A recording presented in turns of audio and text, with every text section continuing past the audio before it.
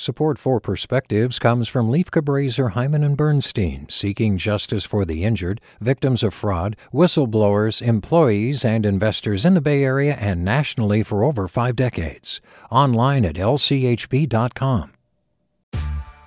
Hey there, this is Brittany Luce from NPR's It's Been a Minute. KQED's podcasts like The Bay, Bay Curious, Mindshift, Right Nowish, and more all tell the stories of the Bay and beyond with reliable, human-centered journalism. They aim to inspire, make you think, entertain, and expand your understanding of the place you call home. Here's how you can support podcasting at KQED. Showing your support is easy, and you can join Brittany in supporting KQED Podcast too at donate.kqed.org/podcast. That's donate.kqed.org/podcast. From KQED. My 18-year-old son Owen has ADHD. Diagnosed at 10, he struggles with executive function skills and emotional regulation. It's incredibly difficult for him to organize his time, prioritize responsibilities, or keep his emotions in check. When he gets angry, his reactions flash across his face, his shoulders tense up, his hands clench into fists. He struggles to find cathartic ways to release his frustration about the ever-expanding to-do list that comes with growing up.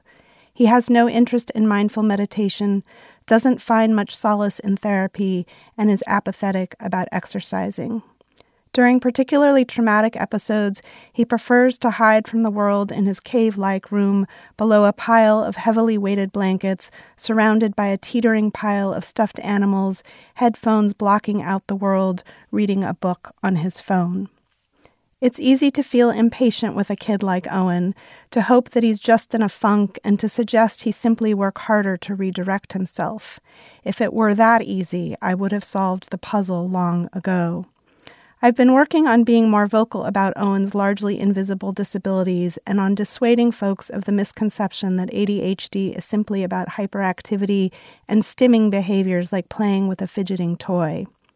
I've taken much of my inspiration from neurodiverse Instagram users who share their experiences to help others like Owen and moms like me to understand that hypersensitivity, inattention, and dysregulation are real challenges.